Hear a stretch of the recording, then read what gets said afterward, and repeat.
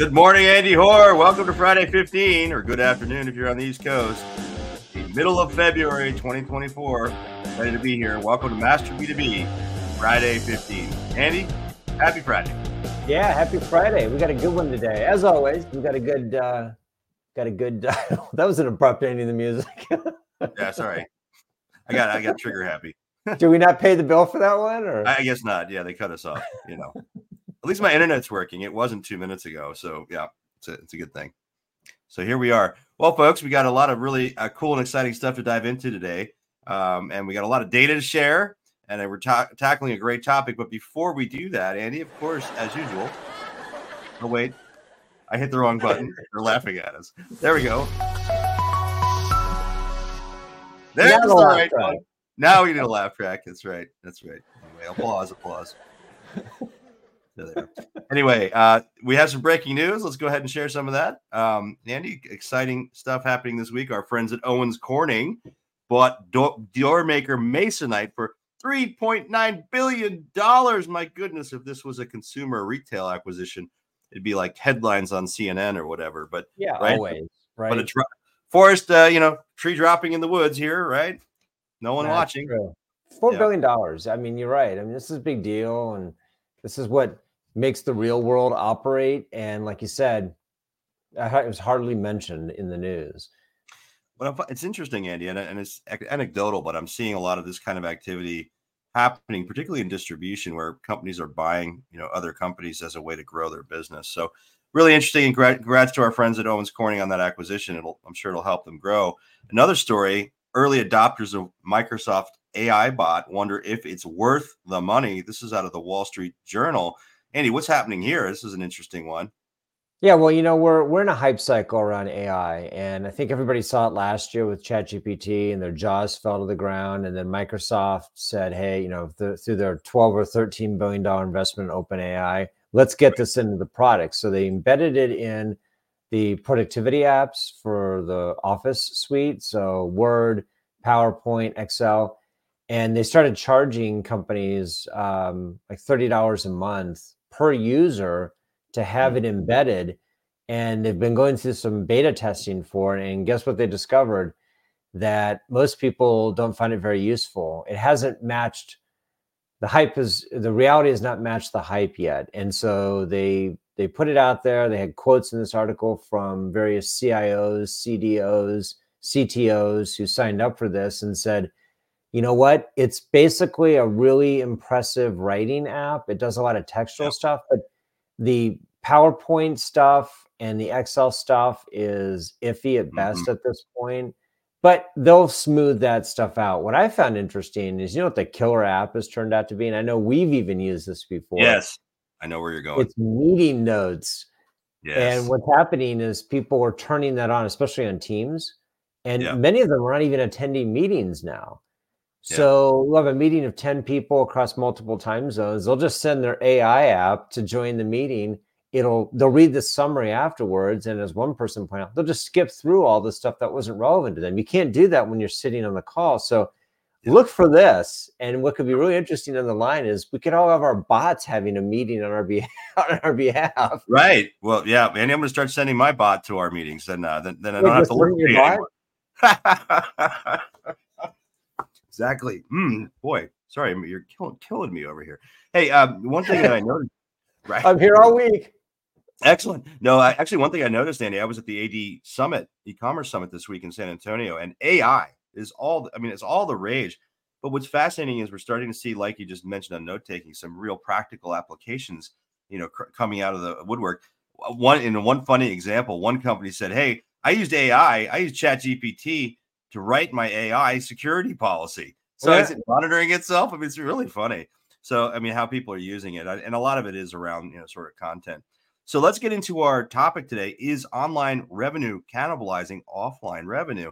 This is a question. I heard it at AD this week, Andy. A couple executives are like, I'm still fighting the fight of, really making the case that digital investments are, existential investments that have to be made. But I'm still getting the pushback from the C-suite saying, what's my incremental revenue? And aren't we just shifting revenue from one channel to the other?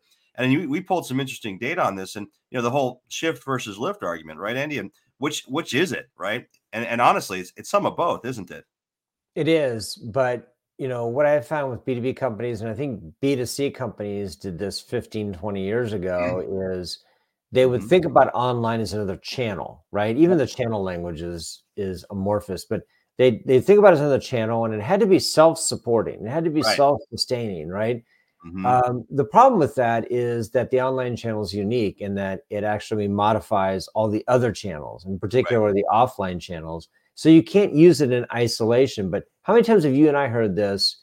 People Yeah. trying to make the business case for digital, and the C-suite saying, well, you're going to have to lift some revenue here online, Right. ignoring the fact that online actually is saving money that might be defecting to a competitor by moving from the offline environment where it's not, wanted, or it's Right. not well cared for, to an online environment where actually all the research shows when you move somebody from the offline to the online, they Hmm. spend more, they have a Right. better experience, et cetera. So there's a definite reason in B2B to move people from offline to online. Yep. But too many executives, I think, still see that as a one-for-one trade. Yep. And they look at the cost of it and say, well, it's going to cost us money. We're not getting much out of it. It's like, no, wrong approach. It's the wrong way to think about it, I think. We have some data in here that'll show that. But I mean, B2B e-commerce, Andy, is huge, $2 trillion. I mean, you and I were talking about this prior to our podcast today. And, it's really, there's enough market in here, to satisfy both shift and lift, right? But I think, folks have to recognize this is a broader effort, a broader trend. Any comments on this? Yeah, I mean, it's there's enough room here for everybody, Hmm. and the fight is for the future, not the past. And I think Right. too many of these companies still think like Yep. you and I were talking about this earlier. You said you went through this when you were in the B2C world, 10, 15 years ago.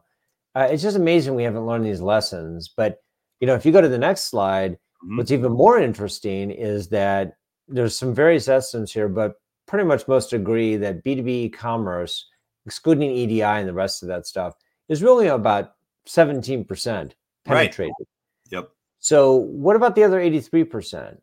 Are they really that concerned that if we go from 17 to 18, it's going to destroy the business? Right. And more importantly, it's going from 17 to 18, but it's going to go against a larger denominator because the Right. industry is growing. So it isn't a zero sum game. And I just think both approaches are highly flawed. But there's a lot of room here for all the channels to win, and more importantly, it's what Mhm. buyers want. Well, yeah, that's exactly right. Look at this data from McKinsey. B2B decision makers are using more channels than ever to interact with suppliers. In 2016, it was 5, right, Andy? Now, this is as of 2 years ago. It's probably increased since then. 10 as of the end of 2021, 10 channels, adding channels. So, I mean, the data is telling us that those folks, that people want to use all these channels. And, it's interesting, Andy, some of this, what I would consider to be some of the smartest and most and the fastest growing and most advanced sort of thinking wise manufacturers in the market, they say to me, hey, I just want to be in front of the customer wherever they want to buy, and I want to be represented there really, really well. And I can't control buyers' preferences on where they want to shop or where they want to buy and look and research product. Why am I trying to control that if I'm a manufacturer? Anyway, you get me on Yeah, my that's some of the comment soapbox we here. got in the LinkedIn about this too. Yeah. Is I mean, I feel like a broken record saying this, or is it a broken stream now? I don't know. Yes. Right. A that broken podcast. Yes. but that isn't the way you judge these things. And I just think that's why oftentimes we start with metrics, because that's really Yep. where you need to begin these discussions. Like, what are we really measuring against? Yeah. I think that the fact that buyers prefer to use more channels means that the buyers are going to, as they always have, determine where and how and when sellers are going to sell to them, right? Right.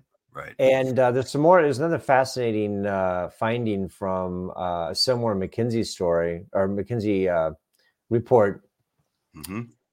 that, and this one's a little denser to read, so I'll explain it, that the more channels that B2B companies offer selling through, the Yeah. more successful they are at stealing share from the Interesting. competitors. Mm-hmm. So, for example, companies that are selling through two channels, they Mm-hmm. reported 51% of those companies that sell through two channels stole share from their competitors the prior Right. year. Yep. Okay. 72% Hmm. of B2B companies that sold through 7 or more channels claim that they stole share from companies year before. Wow. So Incredible. there's a correlation here between the number of channels you sell through Hmm. and the amount of share you're stealing from your competitors. So Hmm. buyers want to participate in multiple channels, and it's showing here that sellers that maximize the number of channels they sell through are actually winning the zero sum game against their competitors by stealing share. It's fascinating. So is the story then, and again, I heard this week, is the story that a chief digital officer or a VP of marketing or e-commerce or director of e-commerce, you know, how do they overcome this is clear and good data. How do you translate this, Andy, into a story that the CEO or C-suite is going to buy off on particularly when you have like the sales team, and this still happens. I heard it this week. The sales team going, no, you can't sell over there. You can't sell direct e-com. You can't sell on Amazon. You can't sell these other places. It's going to destroy our relationship. It's going to cannibalize our existing. I heard this firsthand from people saying, "Oh, I can't convince my SVP of marketing and sales who manages both online and offline. I can't convince them to invest in some of this stuff because they have to feed the beast. They have to feed the traditional distribution channel, right? I can't cannibalize that. Why would I sell directly? It's got to all be incremental, right? Well, I don't want to minimize that argument because there is some truth to that. They've heavily Sure. invested in certain channels, Right. but what get lost in this whole conversation is it doesn't matter what you want as a seller. All that Mm, matters is what do buyers want because they're going to decide on their own. And you could have the right. most beautiful, circumstance set up that you're offering to buyers, but if they choose not to like it, it doesn't matter. It's all wasted sunk cost. And so Yep. that's what's missing in the conversation. When I talk to companies, I always say, look, what does your buyer data say? And sadly, Yep. many of them don't have, especially online or omni-channel, they got offline buyer data. Yeah. But when you present, where are people researching, where are they buying, where are Mhm. they servicing, it Yep. can change based on product and change based on customer type. You need to service all these channels. Hmm. And most companies don't know, and as a result, they kind of they sort of default to what they've always known, which Right. is I've heard companies have told me this. Our value add is talking to our sales reps, and I'm like, if I asked your customers, would they say that? Right, exactly. Yeah, no, it's fascinating to me. I think in my book, I argue that you really have to understand the ultimate customer, the user of the product in the field, and understand their buying preferences and things like that as you make these decisions. But you're not going to change how they want to buy. I think one of the greatest examples, of all of this, Andy, is Granger. Right, you brought this example to light, and how Granger has evolved, how it's thinking about and presenting multi-channel selling. Yeah, so Granger's always had a will call window, which was typically you would call the store, or you'd call a Right. customer call center. They would, message the store, and you would go pick it up Yep.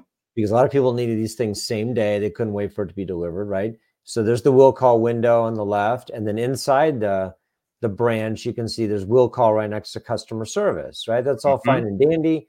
That's Hmm. existed for a long time. Increasingly, though, this is people ordering online and going Right. to the store, which, Right. by the way, that's a net positive. Mhm. When people order online and go to the store, that means online drove people to offline, and it increases the ticket because as people are walking through the branch, Right. they pick up other stuff. What's Yep. happened recently Mhm. is that these have now, probably post-pandemic, they've converted from being exclusively will call, which has sort of an old metaphor about it, Right. to an express pickup. And you can Right. see that little one in the bottom there in the picture for our podcast. You can see it says express/will call. So now Right. express has overtaken will call.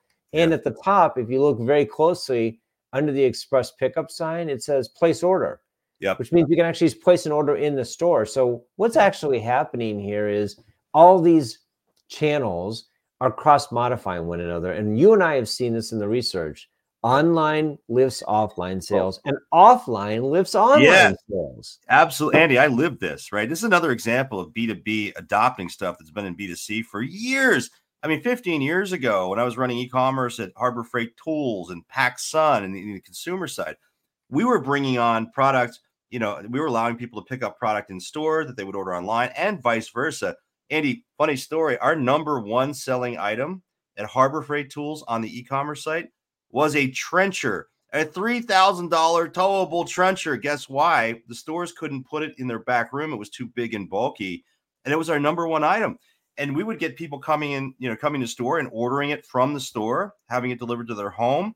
We had people ordering in store other items. But when we were driving traffic to the store, we proved out, but at both of those companies I mentioned, we proved out that folks were buying more when they went into the store, and vice versa. When we extended the aisle from the store through e-commerce, our associates would have, the extended aisle available to them, and they could order for pickup in the store or shipment to home. It all works together. It's just another example of B2B catching up to B2C, right? Thinking more omni-channel. So this is a settled issue. Buyers have already decided they want to be, they want the channels to blur and to blend. Right. The challenge has always been on the sell side. Yeah. They are organized a certain way. They struggle with it. They think a certain way. Yep. And the reality is there's no question here. The buyers have already decided this. There's only a question of when the sellers actually get on board with where the buyers are, which is why the conclusion here is that it's about both shift and lift. Yeah, it always has been, always will be. And you need to judge all channels, not just digital, all channels by these very same metrics, because I often joke that digital is held to an unfair standard. They have to demonstrate incrementality around everything, but a lot of the offline channels don't. Does the customer call center have to demonstrate incrementality? Yep, it is the wrong way to think. And I think as you look at companies, to your point, that are winning share, Grainger, Amazon, others, they do not think about incrementality the way that a lot of traditional B2B does. Guys, you have to, CEOs that are listening here, you got to be thinking differently about this. It's about everything working together. I love to say, Andy, it's not incremental, it's existential, these investments. Yeah, there you go. Right. That's so existential. Exactly. So we did our LinkedIn poll, right? Should online revenue necessarily cannibalize offline revenue in B2B? We asked our LinkedIn audience this. 96% said no, that e-commerce lifts all channels. I think our audience is probably a little biased, Andy, because they're mostly e-com folks. But, the point is that I think we all recognize that this is not just about incrementality, at least at the e-commerce, sort of operating in executive levels. It's really getting that thinking up to the C-suite, which exists at places like Grainger and MSC and Fastenal and et cetera, and obviously Amazon. So, folks, we're coming up. Go ahead. Sorry, Andy. No, that's you're totally right. You nailed it. Yeah. So just a couple things, because we're at Friday 18 now. A couple of upcoming events, folks. We have in-person events all over the country happening. We have waiting lists for, I think, more than half of these now, Andy. E-commerce executive roundtables in LA, Chicago, Atlanta, Dallas, Minneapolis. And then we have our summit coming up on June 4th. We are more than half full on that. We'd love to have you guys sign up for that. We do have a few complimentary tickets available for practitioners still available. And of course, we have a few sponsor spots left on that too, Andy. So, any solution providers listening in, we'd love to talk to you about that. It's going to be a fantastic event, about 130 people at the University of Chicago in June. And this is our summit here. Those of you watching, you can see some pictures of our summit. And of course, we also encourage you to join the forum. Andy, this week we had a fantastic back and forth. People asking about commerce, headless commerce platforms, things like that, approaches. Someone asked a question. We had like 15 people weigh in on the back and forth on comments, people offering to help. That's what the forum's about. It's about practitioners. It's only practitioners. You go to our website, masterb2b.com, click on forum. If you're a practitioner, submit an application to join, and it's free. And you can then network and get questions answered in a confidential setting. That was fantastic this week, Andy. I know you watched that happen as well as me. So that's exactly the interaction that we see and want, and the value that we add, which is invaluable to a practitioner. Yeah, and there's nothing else out there like it that I know. I've never seen anything like it. Somebody had posted they needed help finding a UI UX vendor, and got bombarded with suggestions. And I actually spoke with that person, and she was thrilled. She was like, yeah, I actually used some of these people. I reached out to them. We did some interviews. They're moving through the process. So again, where else can you get recommendations that are that specific and that high quality? I can't really think of anything. No, you really can't. So anyway, folks, we're at Friday 20. Stephen Jawar, by the way, thank you for your comment. We'll get back to you on LinkedIn. Appreciate that as it came in. And folks, we'll see you next week on our next Friday 15. Don't miss it. We'll have another great topic to chat about. Andy, good day today. Talk to you soon. See you guys then.